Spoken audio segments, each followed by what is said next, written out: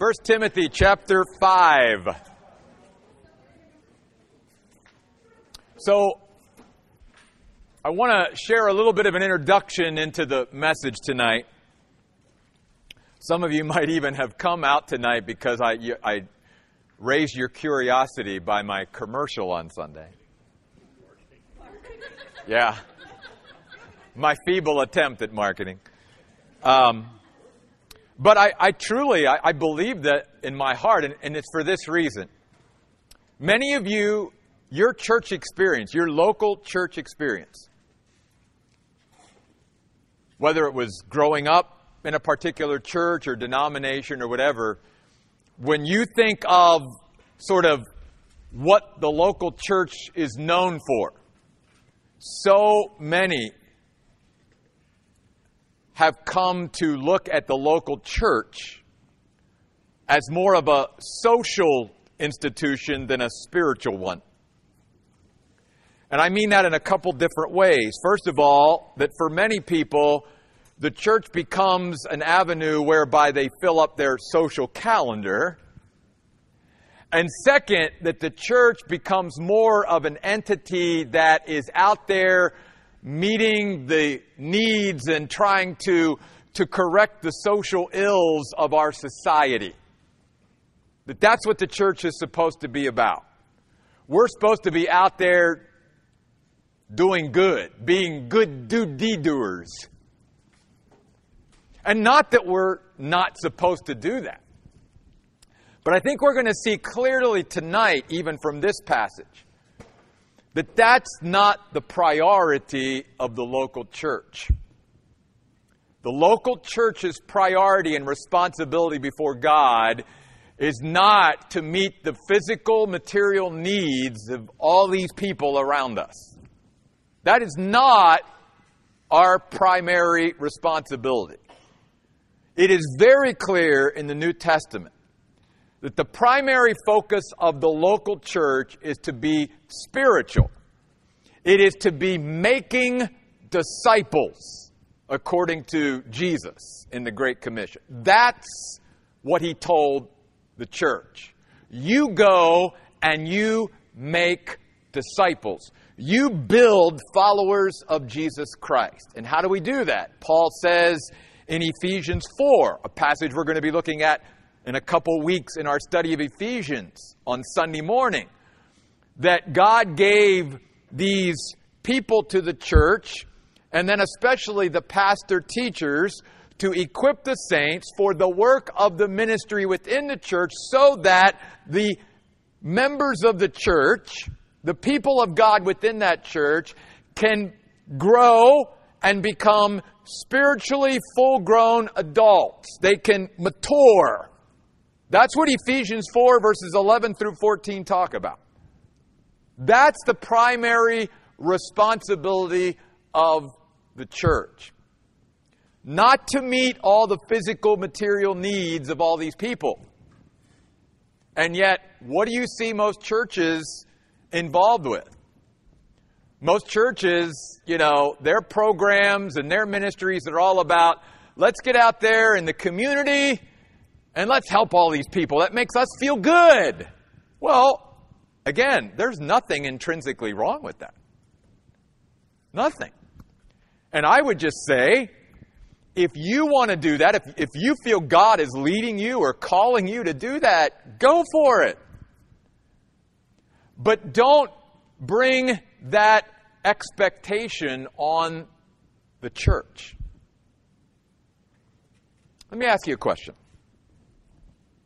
Have you ever in your life lived with unreasonable expectations put upon you by other people?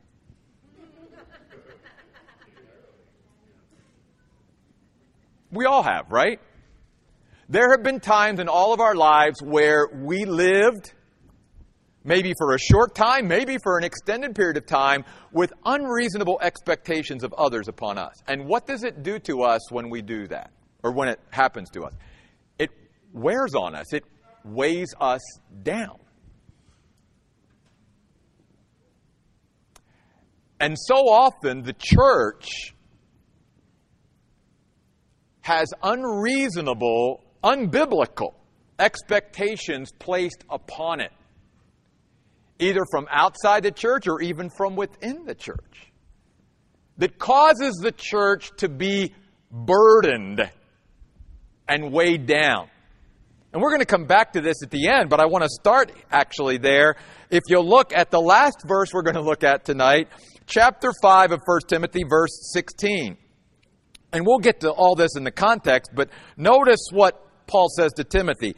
If a believing woman has widows in her family, let her help them. The church should not be burdened, literally in the Greek, weighed down, so that it may help the widows who are truly in need.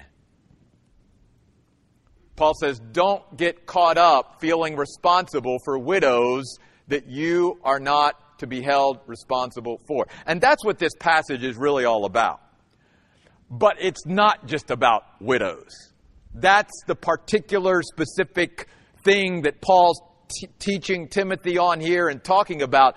But the general principle applies throughout any kind of help or benevolence or all of that the church could get involved with.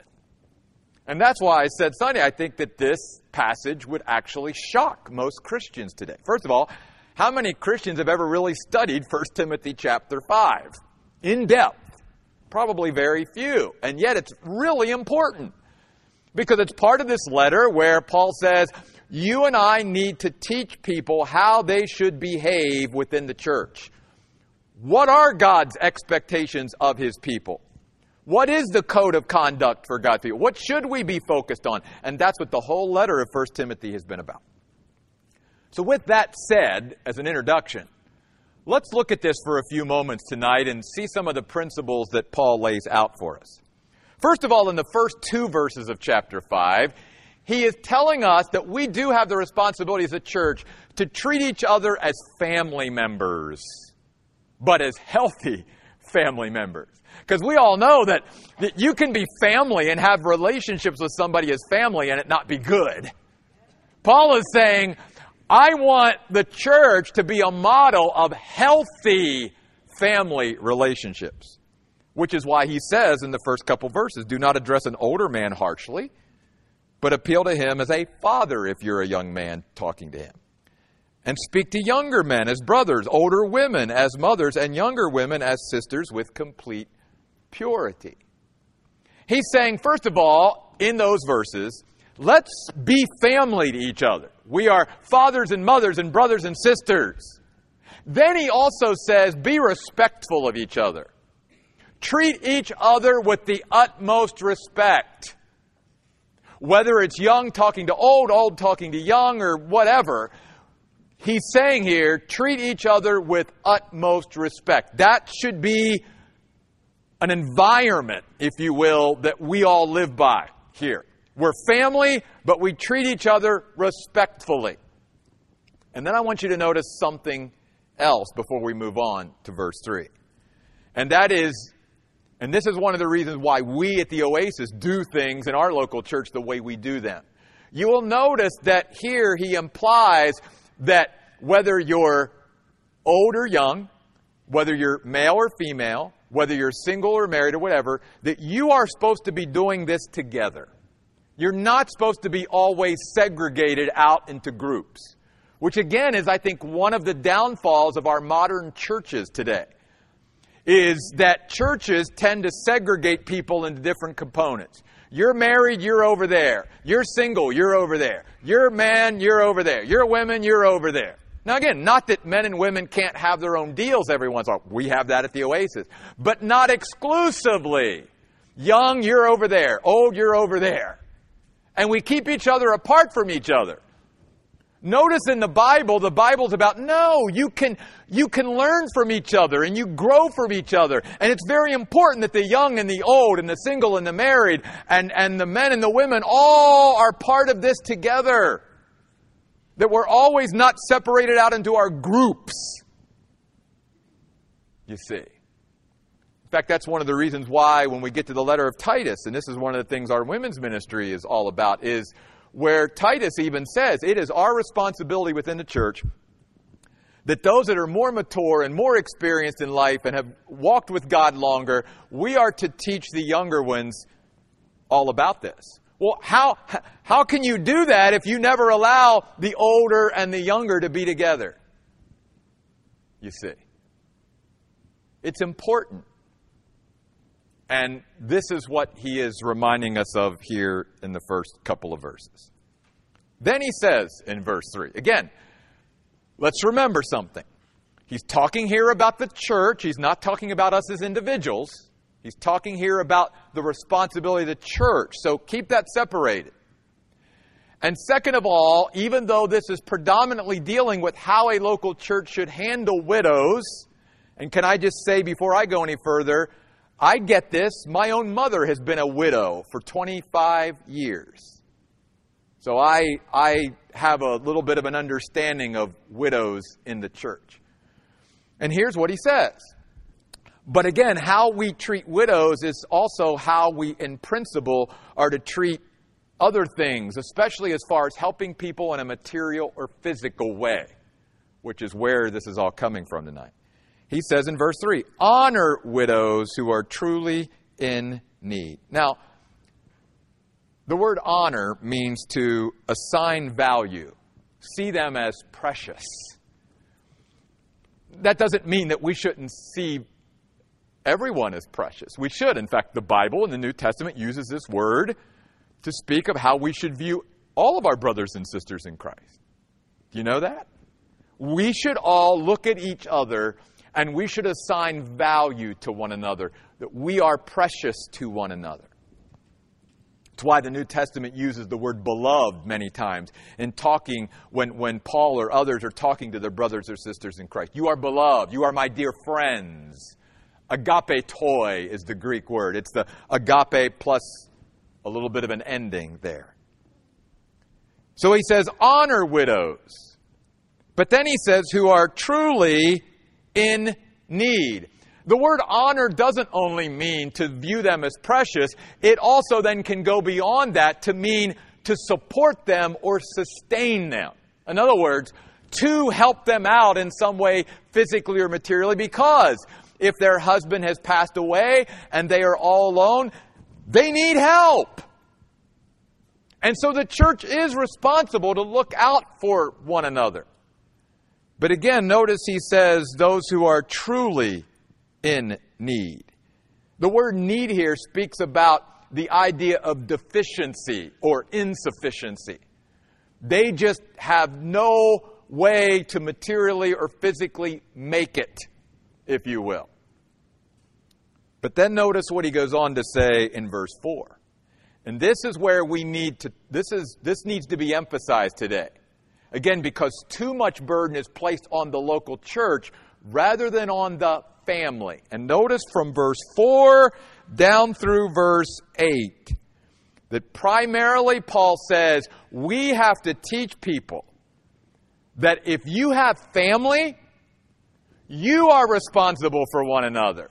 Don't lay that burden on the local church. Which is why he goes on to say, but if a widow has children or grandchildren, they should, now obviously grandchildren that are old enough, not,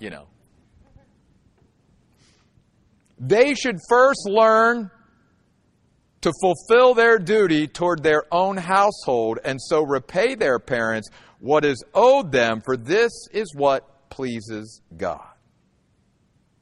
Notice, he says, guess what? The family is first and foremost responsible to physically provide and take care of those within their family that have physical, material needs, not the church. So let me go back to me. My mother has been a member of Cornerstone Baptist Church in Cumberland, Maryland for I can't tell you how long. Except the year she was out here with us. But Cornerstone Baptist Church in Cumberland, Maryland has never been responsible for my mother. I'm responsible for my mother.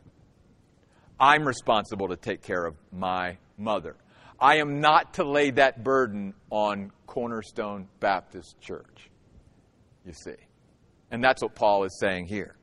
And by the way, I love this. He says they should learn to fulfill their duty toward their own household. The word learn is a word that's very closely associated with the word disciple. And so Paul here is teaching that as people become disciples of Christ, they will come to realize through following the Lord that this is what God expects. God doesn't expect the local church to be burdened for this. God does expect, first and foremost, the family is to be the one that takes care of their own, not the church. And then this word duty. It's a very interesting word. It's only used twice in the New Testament. It's the Greek word eusebia. It literally means that this, taking care of one's own family members in a material, physical way, is an act of worship to God. Think about that. Paul here is saying, when you and I provide and take care of our own household, we need to look at that as an act of worship to God. That is a way we express worship to God, which is why at the end of verse 4 he says, this is what pleases God. This is what is acceptable to God. This is what God approves. Because also in verse 4 he says, this is a way for children to literally repay their parents. It's an opportunity for us to be able to give back to our parents for the years that they sacrificed and gave up for us while we were growing up. And the words, what is owed them, it just means it's a fitting exchange. For again, the years when we were growing up as babies and children in their household and they did all that for us, there's going to come a time where that is turned and now they might need our assistance and our help. But that is on us. That burden, that expectation, that responsibility is not to be placed on the church. Now again, is the church to help people? Absolutely. Absolutely we are. He's never said, don't help anybody. Don't have a benevolence ministry. But what he is saying here is he says local churches have to have their priorities right. And they have to have standards in place for who they help and when they help. Because God doesn't expect us to be all things to all people, which again is why many churches go wrong today. And the reason why they have all these ministries and all these programs is primarily because the more they can offer, the more people they can get into their church, which is what really it's all about. We need to get more people in here to fund all of our programs and all of our ministries and all the things we want to do. So the more we can offer, it's just like a restaurant. The more we can have on our menu, the more people we can get to come into our doors. Because for them, that's what it's all about. But that's not the way the local church is to function. Biblically, we are to have a very narrow focus of what we are to be about. And meeting all the social ills. In fact, it's amazing to me. I've heard Christians say, I've even seen it on social media, statements from Christians, and I'm sorry if maybe even you're one of them that put it out there. Well, if the church was just a church, we wouldn't have all the poverty and all the things. Yeah, we would, because that's not what the church is to be involved with. That is not what God has called us to do. Again, if you want to be involved in helping people out like that on your own, God bless you. Go for it. But don't bring that expectation or that, responsibility on the local church. That is not what the local church is to be about. Then he says this, verse 5. But the widow who is truly in need and completely on her own or alone has set her hope on God and continues in her pleas and prayers night and day. Notice now he's going to start contrasting even the conduct of widows in the church. Some are very pious and godly and committed and consecrated, but others are not, like verse 6. There may be some widows who live for pleasure. And notice this is a very interesting phrase. They are dead even while they live. Well, that's pretty heavy, isn't it? Now again, Paul's not saying that we as Christians should never experience pleasure or enjoy pleasureful things. That's not what he's saying. He's saying that there are some in the church that can literally live for pleasure. In fact, in 2 Timothy chapter 3, he says this is one of the signs of a decaying society when people love pleasure more than they love God. And Paul is saying there are going to be godly widows in your church and there are going to be not so godly widows in your church. And even then, you're going to have a standard of who you help. Because he says that those who just simply live for pleasure, they're spiritually dying, even though they're physically alive. They are damaging their soul by pursuing pleasure over putting God first in their life. And notice he says in verse 7 to this young pastor, you reinforce these commands. They're not suggestions from God. They're not, well, do it if you feel like doing it. These words in the Greek language speak about these are orders from headquarters that God has given, and He expects them to be followed. He is our spiritual commander and chief, and this is the way He wants His church to run. Then he says, if you reinforce these commands, you do so with the intent that they will all be above reproach. Even widows. He's not just talking about spiritual leaders, he's talking about everybody in the church, including widows in this context. And then notice verse 8. Very strong.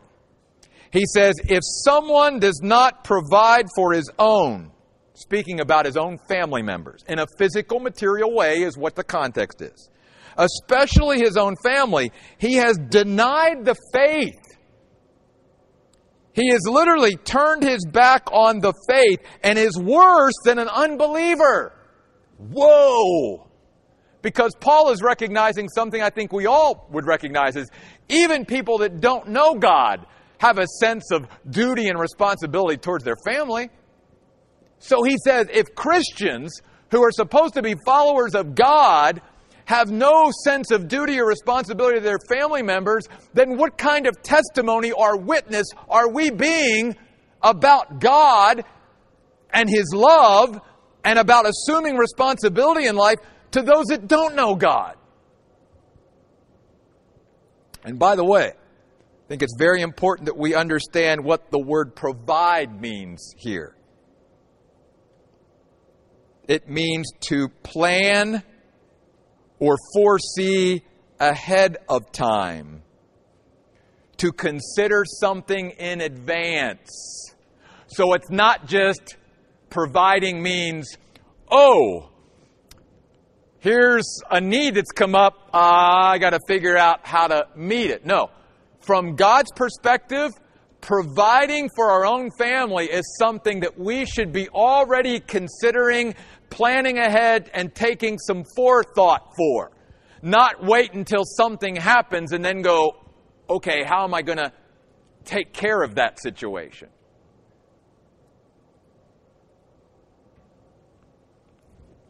I think all of us as Christians, again, then need to go, have we considered what that means for us? I can remember when several years ago, Lisa and I had that conversation because, again, as my mom was getting older, as her parents were getting older, we had to have that conversation. We had to go, okay, we need to start setting up some kind of plan and give some forethought into consideration to how are we going to do this and how are we going to do it well so that we honor God. That's what it means to provide, you see. It's not just waiting to the last minute and then trying to figure it out. And then, though, notice verse 9. He says, but the church has got to have a standard. Again, the church is not to be expected to just help everybody, even in the church. Even in the church. So here's what Paul tells Timothy. No widow should be put on the list. There was a list. which meant it sort of implies there's some organization here. Again, there's some forethought. Here's our standard of who we help and why. Who gets on the list and who doesn't, if you will. Because when you do that ahead of time, it takes all the personality out of it. You see. When you and I have principles or policies already in place, then we don't have to, sort of, well, you did that for so-and-so and you're not going to do it. No, here it is. So that's why Paul says to Timothy, just put it out there, and that way everybody knows here's what it is for everybody. Okay? No widow should be put on the list unless she's at least 60 years old, was the wife of one husband, has a reputation for good works, as one who's raised children, practiced hospitality, washed the feet of saints, helped those in distress, as one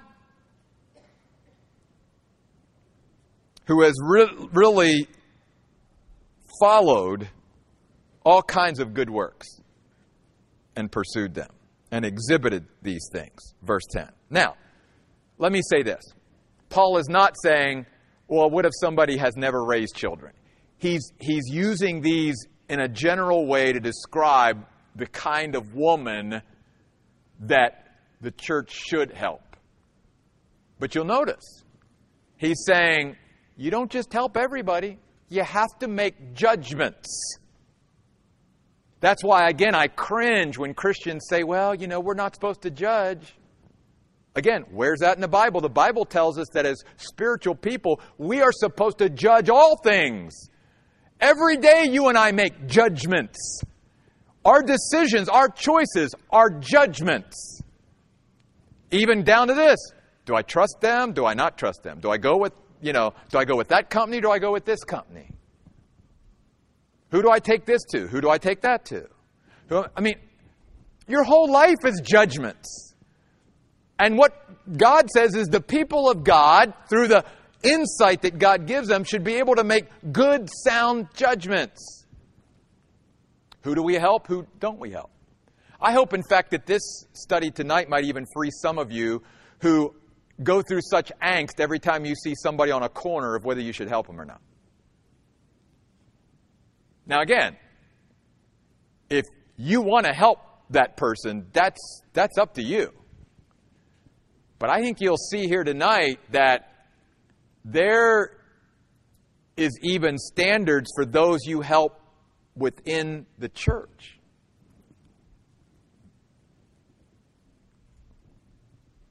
Not even talking about those outside that we don't even really know at all. And then he says this, verse 11. But do not accept younger widows on the list. Literally, the word accept means it's okay to say no. Can we stop there for a moment? Some of you have an issue. And your issue is you have a really difficult, hard, and maybe even impossible time saying no to people. Do you know that the Bible gives us permission to say no? God does not expect us to help everybody in every situation. In fact, again, I have taught this before at the Oasis. Just because we are made aware of a need doesn't mean that God holds us responsible to meet that need. He's saying here, it's okay to say no to those younger widows and say, nope, can't help. And you think about that again in our context. Oh, you Christians, you just don't care. You're just an unloving, uncaring group of people. See, we as Christians have got to get a thicker skin and get to the point where we don't kowtow to the pressures of our own society and what they want the church to be, and even what other Christians who really don't know the Word of God and aren't following the Word of God expect the church to be. We are to be the church that God designed it to be. And so it's okay to say no to people when they ask for our help. Not everybody has to be on the list. There has to be standards in place. And then he goes on to say, no widow should be put on the list unless she is at least 60 years old, was the wife of one husband, has a good reputation, and goes down through. Then, verse 11, do not accept younger widows on the list because their passions may lead them away from Christ and they will desire to marry. Now again, he's not really bashing younger widows. He's simply saying, here's the reality though. Many young women, if they are single and they've been widowed at a young age, their focus is going to be on getting a man, not on making Christ their first love. And that's true for men too. Because let me expand this application a little bit. Because I've seen this in church all my life. That's why singles ministries can be. Because in many churches, all singles ministries all they invite in on themselves is people who are looking for a mate. I'm just going to use this term because it's true. Churches can tend to be meat markets when it comes to that thing. That's what it is. And I've been there. I've worked in singles ministries. I know. The only reason those men come is because, and that's why, can I say this? That's why larger churches, even, it's exponential because people are like, well, I could go to a small church like the Oasis, but there's not as many, to choose from. So in a bigger church, there's more to look at and more to choose from. That's why. That's why. And so he's simply saying there, you realize the reality that many times when people are single and they're not married, instead of them keeping Christ as their first love, their passion is, I got to find a wife or I got to find a husband. And he's saying, be careful there. That's not what it's supposed to be about. Because, notice he goes on in verse 12 to say, so they incur judgment for breaking their former pledge. What's he talking about there for? About, Jesus, you're my first love. You're my first love. And we know throughout the Bible, that's what it's supposed to be. Jesus is, even if we're married, Jesus is to be our first love.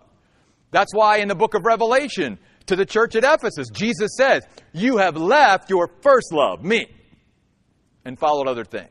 And Paul's just simply saying it's a little bit more likely for people in this case to let their passion and their heart get the better of them, that instead of keeping Jesus as their first love, they're going after some human being in a more passionate way than they do the Lord. Then he says this, verse 13. Besides this, they might go around from house to house, learning to be lazy. They're not only lazy, they can become gossips, busybodies, talking about things they should not. He's simply saying, if the church helps them to the point where they don't have really any purpose in their life, bad things can happen. That's why the old saying, even though it's not in the Bible, idle time can be the devil's playground. That's really what Paul's saying here. If you don't have something to focus on and concentrate on and some purpose to live for, you can get messed up in all kinds of things that you shouldn't get messed up in. So that's why in verse 14 he says, so I want younger women to marry, raise children, manage a household in order to not give the adversary no opportunity to vilify us. Don't open up the door to Satan and hand him ammunition to throw at the church because you didn't have enough to keep yourself occupied with and you got yourself in trouble just floating around with no real purpose. Then he says in verse 16, if a believing woman, and I think it could be man or woman, but I think Paul's making an emphasis. He's saying even if it's just a believing woman, which normally we would say, wow, okay, because obviously throughout history and even in the Bible, there were many women who had great means. They, whether it was Lydia, who certainly was a great businesswoman. I think the virtuous woman of Proverbs 31 was also a great businesswoman who not only managed her household, but was able to, make in a sense, of living on the side and whatever, and have means to help there as well. So I think he's saying even women, if they are believers, if they have widows in their family, let them even help them. And here's what again he says. So that the church would not be burdened or weighed down. And so that it could help. It could give assistance to those who are truly in need. That they have nobody in their life. If the church doesn't step up and help them, they have nobody. Then we as the church better step up and better help. You see, we are to help. But we're not charged by God to help everybody in every situation. Very clearly, this passage teaches that responsibility falls on family members first, not the local church. That's why I've tried to get former churches that I worked in to develop a policy whereby even when people came to the church for help, we would basically say, what about your family? Don't you have any family members? That can go really way out there too. But anyway, what I tried to show folks was it's not our primary responsibility to help you out. It is primarily your family, if you have any family at all to help you. That's where it is. I want you to keep that word burdened or weighed down in mind, because I certainly, and I'm going to close with this, I certainly got a reaction earlier when I said, have any of you ever lived with unreasonable expectations? So I want you to keep that in mind. You know how it wears on you, how it burdens you, how it weighs you down when you're living with unreasonable expectations of others. Whether it be family members, friends, your parents, your boss, you know. I know Crystal and Nicole could tell stories about how unreasonable my expectations are of them, but you don't listen to them. I'm a nice guy, try to be. No, I'm just teasing. So I want you to go to Matthew chapter 11. I want us to see this very familiar passage again. And I want you to look at it in this light. Because even Jesus is saying, if you sell out yourself and you become my follower, you be my disciple, I want you to know, my expectations of you will never wear on you. It will never weigh you down. It will never be unreasonable. So if you and I are living our lives and we're saying, I'm living my life and I'm serving God and I'm ministering for Him and I'm doing what the Lord wants me to do, and you feel very worn down, weighed down, and burdened, then those responsibilities that you have taken on, something's wrong there somewhere. Because listen to the words of Jesus in Matthew 11, verses 28, 29, and 30. Come to me, all ye who are weary and burdened, overloaded and weighed down, and I'll give you rest. Take my yoke on you and learn from me, because I'm gentle and humble in heart, and you will find rest for your souls. And here's the main thing I wanted to leave you with tonight. Verse 30. For my yoke is easy to bear, and my load is not hard to carry. Literally, Jesus is saying, I have a uniquely well-fitted responsibility for your life, and it can be reasonably managed. It will not be something that I lay on you to cause you to feel like you've got to go through life like with this big old weight on your back that just is wearing you out and wearing you down. That is not coming from the Lord.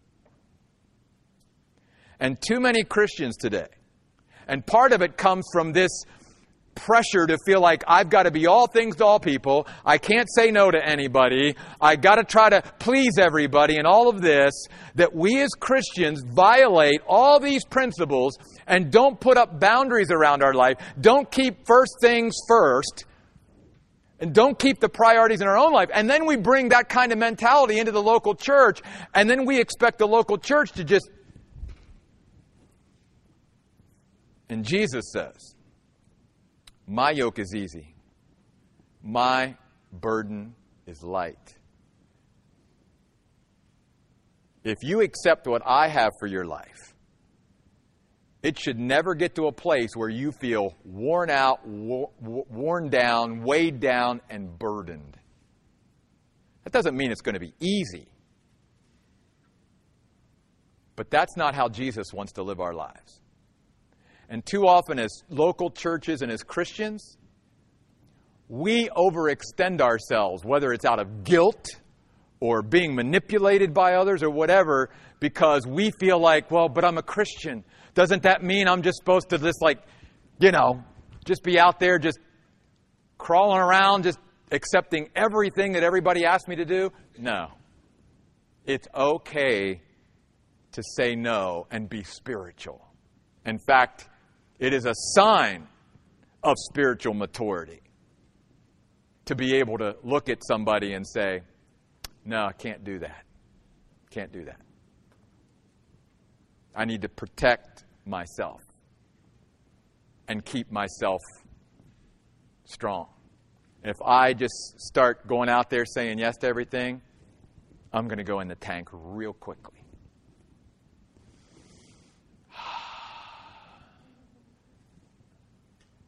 Let's pray.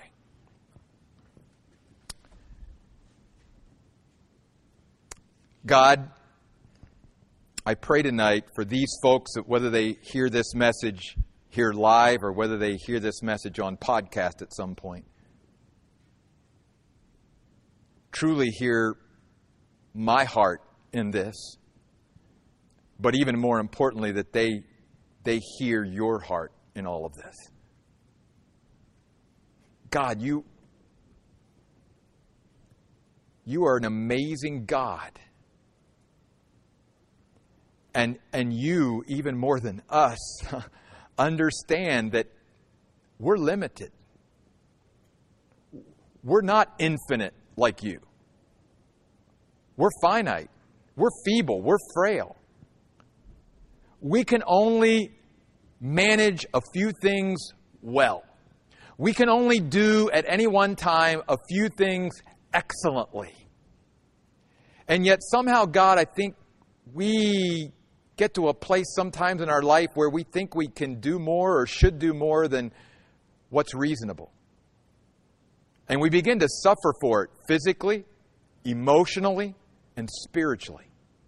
We begin to go into the tank real quickly because we've stopped living life according to your biblical principles. And God, we can even obviously do that as a local church. So I pray tonight that this message would reinforce here at the Oasis a little bit of why we do the things that we do, why we make the choices that we make, why we choose not to do some of the things that we've been asked to do. For all these reasons and many more. God, instill these principles within us. Help us, God, to take upon your yoke. Help us, Lord, to realize that when we just do every day what you ask us to do,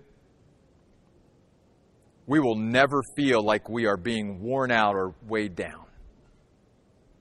We thank you for that, God. Help us to learn what we are truly responsible for, and help us to distinguish the things that you are not holding us responsible for, and to let go of the things that we're not responsible for, so that we can truly take on the things that we are responsible for. These things we ask in Jesus' name. Amen. Hope you'll come back next week.